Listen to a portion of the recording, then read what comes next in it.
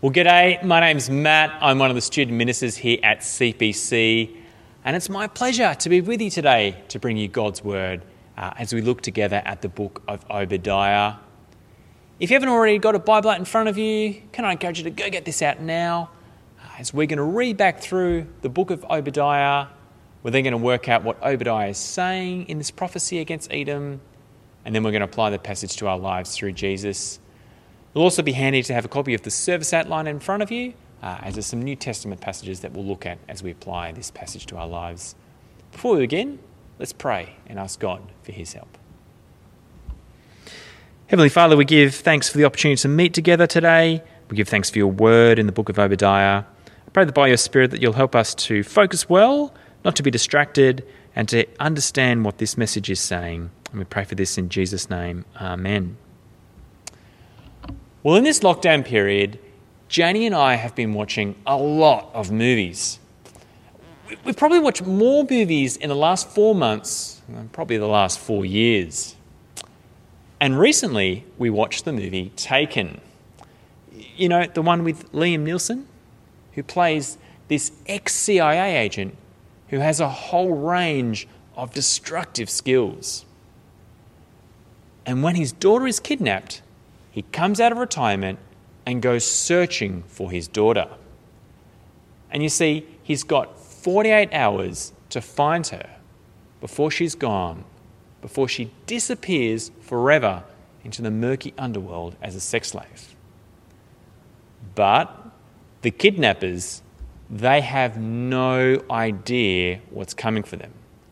And one by one, they meet their doom in the very hands of one very, very angry father. And in the film, he was sending a pretty clear message as he took down the criminal empire. You mess with my family, you're messing with me.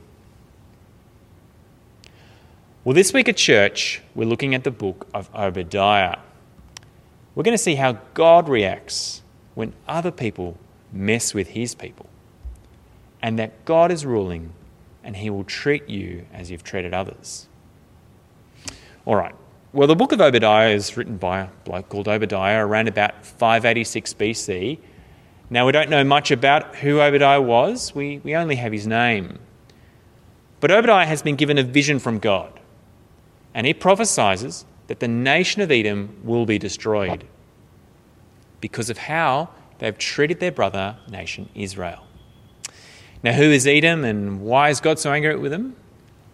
Well, for a bit of context and maybe a bit of revision from last year for those who remember our Genesis series. Remember Jacob and Esau, the twin sons of Isaac, who were also the grandsons of Abraham? Well, remember how Jacob and Esau both fought against each other, even in their mother's womb. Remember how there's enmity against them because Esau felt Jacob had cheated himself out of his birthright privilege when Jacob pretended to be Esau so that his father Isaac would bless him. Well, during their lives, both Esau and Jacob received other names. Esau was known as Edom, and Jacob was known as Israel. And these names were adopted by the nation descended from these two men. And the hostility that began with these two brothers, well, it continued long after the death of these two nations, with both these brother nations fighting against each other at various times during Israel's history. But when Jerusalem fell in around 587, 586 BC to the Babylonian Empire, Israel's brother nation, Edom, they didn't come to help. But instead, Edom took delight in how the Babylonian Empire had plundered Israel. And then the Edomites themselves inflicted further pain and suffering on God's covenant people. And because of this, God provides his messenger, Obadiah, with a vision of what's coming for Edom. He begins his vision by saying an envoy, a messenger, has been sent out to all the surrounding nations, telling them to prepare for battle against Edom. And Obadiah says to Edom, you're going to be destroyed because of your pride against God. You see, the Edomites, they thought they were invincible. They thought they were indestructible, that they'd soar like eagles high above their enemies where no one could get them. And why did they think that? Well, because Edom was actually a pretty hard place to wage war. I mean, the city was located in the rocky crags towering over the Dead Sea. So the natural defences meant that foreign armies couldn't easily attack them. So they thought they'd be sweet and safe. But the Lord's vision to Obadiah is quite different. God says that even though they feel safe and secure, He will bring them down. He will destroy them because of their pride. Have a look with me, Obadiah chapter 1, verses 1 to 4. Obadiah chapter 1, verses 1 to 4. The vision of Obadiah. This is what the sovereign Lord says about Edom. We've heard a message from the Lord. An envoy was sent to the nations to say, "Rise, let us go against her for battle. See, I'll make you small among the nations. You will be utterly despised. The pride of your heart has deceived you, you who live in the clefts of the rocks and make your home on the heights. You who say to yourself, 'Who could bring me down to the ground?' Though you soar like the eagle and make your nest among the stars, from there I will bring you down, declares the Lord." So Obadiah is saying to Edom, because of their pride and arrogance, where they've puffed themselves up above others, God will humble them and make them small. He will treat them as they've treated others. Then Obadiah says how Edom will be destroyed. And he first says that Edom's coming destruction will be far worse than they could ever imagine. He compares it to the fate as being worse than being robbed by thieves, who at least leave something behind. But when the nations come against Edom, they won't leave anything behind. They will be plundered. They will be completely and utterly destroyed. He then tells them how Edom will be destroyed, saying that their allies, their business partners who'd made treaties and business deals with, they will turn against them by tricking them into a false sense of security. And it will come as a complete surprise to the Edomites. He then says, all the people of Edom will be destroyed. It doesn't matter who you are, whether you're an SAS soldier or a Supreme Court judge, everyone will be destroyed. Verses 5 to 9. If thieves came to you, if robbers in the night, oh, what disaster awaits you. Would they not steal only as much as they wanted? If grape pickers came to you, would they not leave a few grapes? But how Esau will be ransacked, his hidden treasures pillaged. All your allies will force you to the border. Your friends will deceive and overpower you. Those who eat your bread will set a trap for you, but you will not detect it. In that day, declares the Lord, will I not destroy the wise men of Edom, those of understanding in the mountains of Esau? Your warriors, 10 men, will be terrified, and everyone in Esau's mountains will be cut down in the slaughter. So Obadiah is saying, it doesn't matter how secure you feel, Edom, you're going to be destroyed. You won't know it's coming. You'll be wiped off the map. Now you might be wondering, why did God choose this particular nation to be destroyed? Well, now we find out in verses 10 to 14. Obadiah now says why Edom will be destroyed.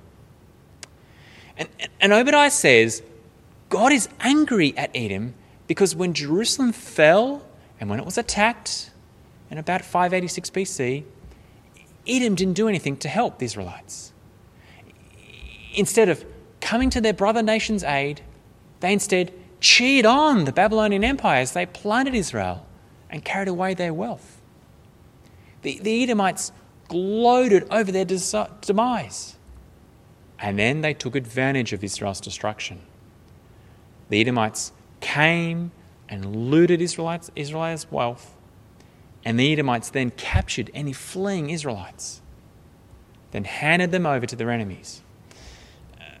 Imagine, it's a bit like your brother and sister's house is just burnt down in a bushfire. Instead of helping them, you go to their house and take away their flat-screen TV. Obadiah says to Edom, because of how you've treated your brother, you're now God's enemy. You're now covered in shame. You'll be destroyed forever. Verses 10 to 14. Because of the violence against your brother Jacob, you will be covered with shame. You will be destroyed forever. On the day you stood aloof while strangers carried off his wealth, and foreigners entered his gates, and cast lots for Jerusalem, you were like one of them. You should not gloat over your brother in the day of his misfortune, nor rejoice over the people of Judah in the day of their destruction, nor boast so much in the day of their trouble. You should not march through the gates of my people in the day of their disaster, nor gloat over them in their calamity in the day of their disaster, nor seize their wealth in the day of their disaster. You should not wait at the crossroads to cut down the fugitives, nor hand over their survivors in the day of their trouble. Well, then in verses 15 to 16, we get to the hinge point of Obadiah's prophecy. So far in Obadiah, we've heard about what God will do to Edom, that they'll be destroyed. Now, Edom was a nation that existed, 2,500 years ago, and when we read about it, they may not seem that relevant, considering Edom wasn't a big superpower like other nations were. And you might think, why is this small book about Edom's destruction in the Bible? Well, in verses 15 to 16, the story of Obadiah turns. And we can see us in the future here. Edom is an example for all of us. The judgment that Obadiah is prophesying about Edom won't just happen to them, but to all nations. All nations. All prideful nations like Edom who don't acknowledge God, who've hurt God's people. And because of what they've done, they will now have to drink the full cup of God's wrath. They will now face judgment. Verses 15 to 16. The day of the Lord is near for all nations. As you have done, it will be done to you. Your deeds will return upon your own head. Just as you drank on my holy hill, so all the nations will drink continually. They will drink and be as if they had never been. Then Obadiah finishes by contrasting Israel's future with Edom's fate. And now you have to remember, the Israelites, they have been destroyed. Jerusalem had fallen. They have been plundered. All the surrounding nations, they've gone in and looted away their wealth. And even worse, Israel has been betrayed by their brother Edom, who are now dancing on their grave. Where's Israel's justice? Where is the hope from God? This isn't right. This isn't the way things should be. But as we see, this isn't the end of the story.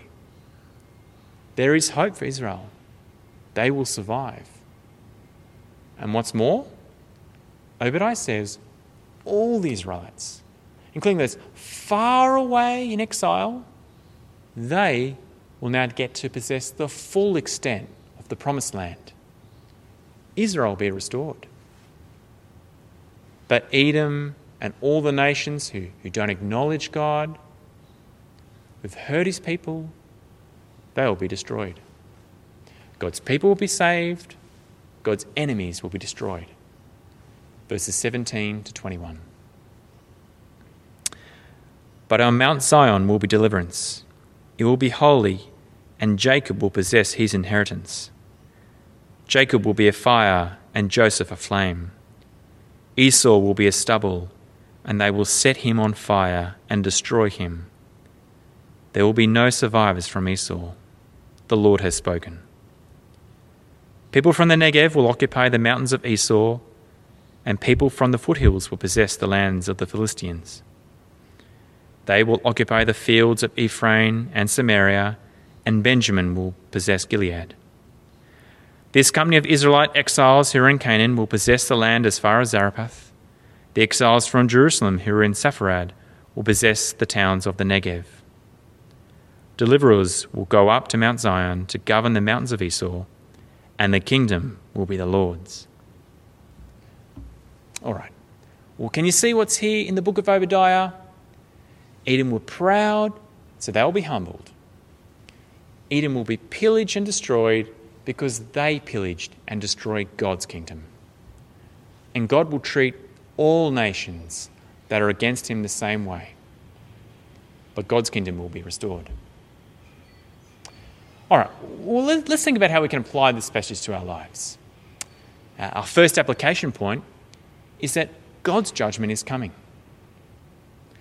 Now, friend, if you're here today and you're not currently a Christian, you need to listen to the warning in Obadiah. God's judgment is coming for those who oppose him.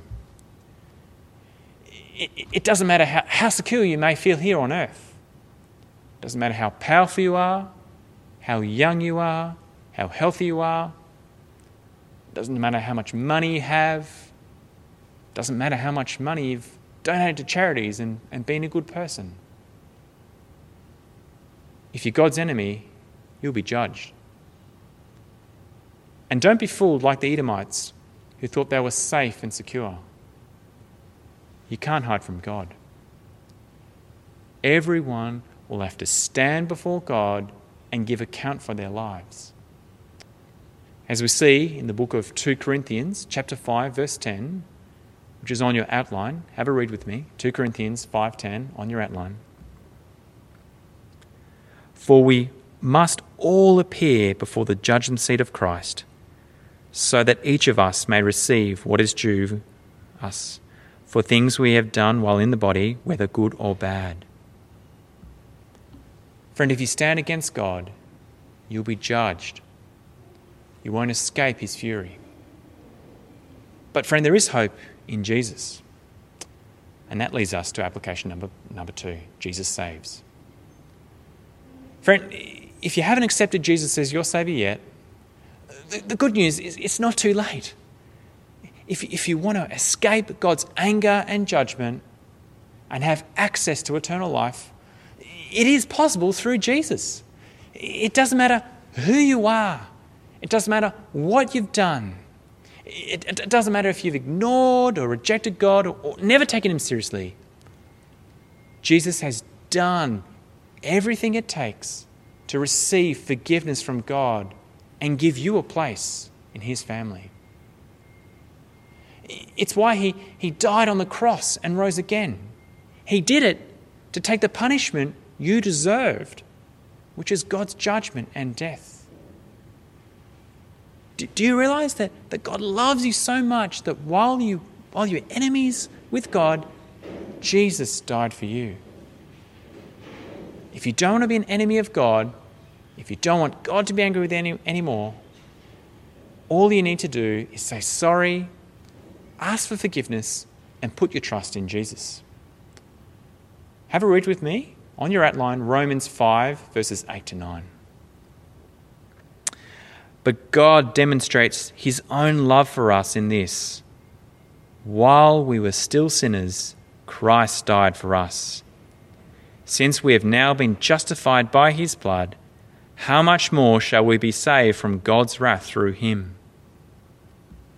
So friend, what are you waiting for? Do it today. Do it now. Stop ignoring God. Put your faith in Jesus, because Jesus is the only way you can be truly saved. But friend, if you're here tonight and you are a Christian, this passage is good news for you as well. God is not distant or far away.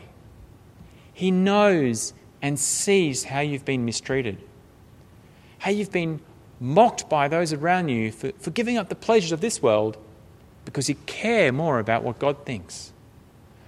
Like the people who think you're crazy for going to church on a Sunday morning instead of going to the beach. Or who think you're crazy for abstaining from having sex until marriage. Or think you're crazy for staying single instead of marrying this attractive non-Christian person. Or think it's crazy that you'd lose the chance of being promoted because you choose to instead to serve at church and go to Bible study rather than clocking up those big hours in the office.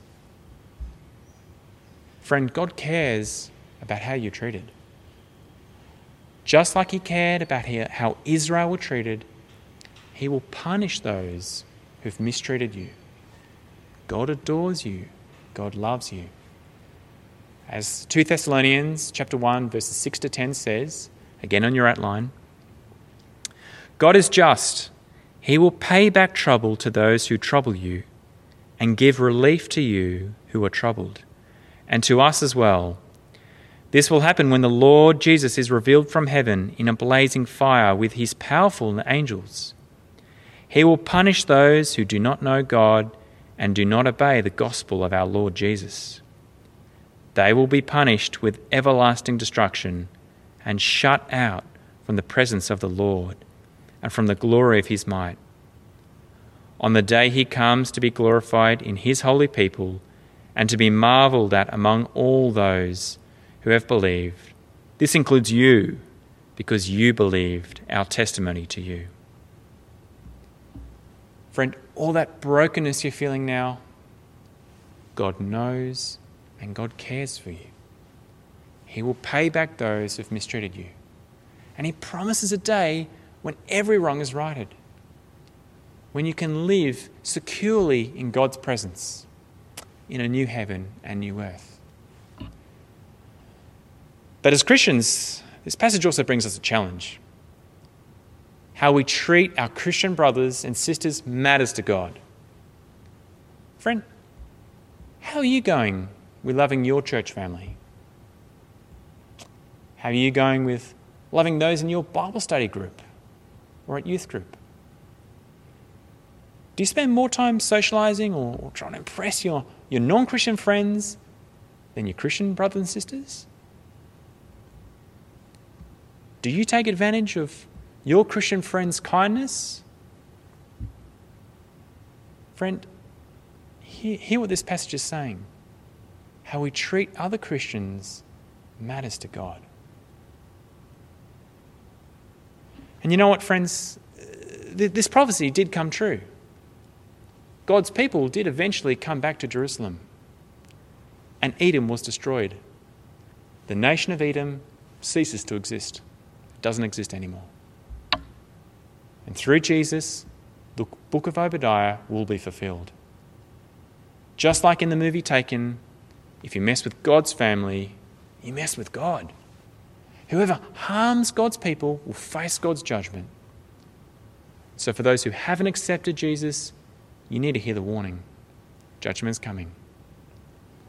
But for those who are Christian, hear the encouragement. The day is coming when Jesus will bring an end to all the suffering we're experiencing. And friend, in the meantime, we need to be looking after our fellow Christians. Let's pray. Heavenly Father, we thank you for your word in the book of Obadiah. We thank you that you're a God who is just, who cares for your people, who looks after them, and who is sovereign over all things. Father, as we leave today, I pray you help each of us to understand what this message says. I pray for those of us who haven't accepted Jesus as our Saviour yet, that they'll hear the message and know that we are only saved from coming judgment because of what your Son, Jesus, has done. I pray for those of us who are Christian, that they'll hear the message of encouragement that this passage brings, that you'll bring justice on those who mistreat us. Help us, Father, to love our fellow Christians, and that we'll be always living for you and your kingdom, now and forever. We pray for this in Jesus' name. Amen.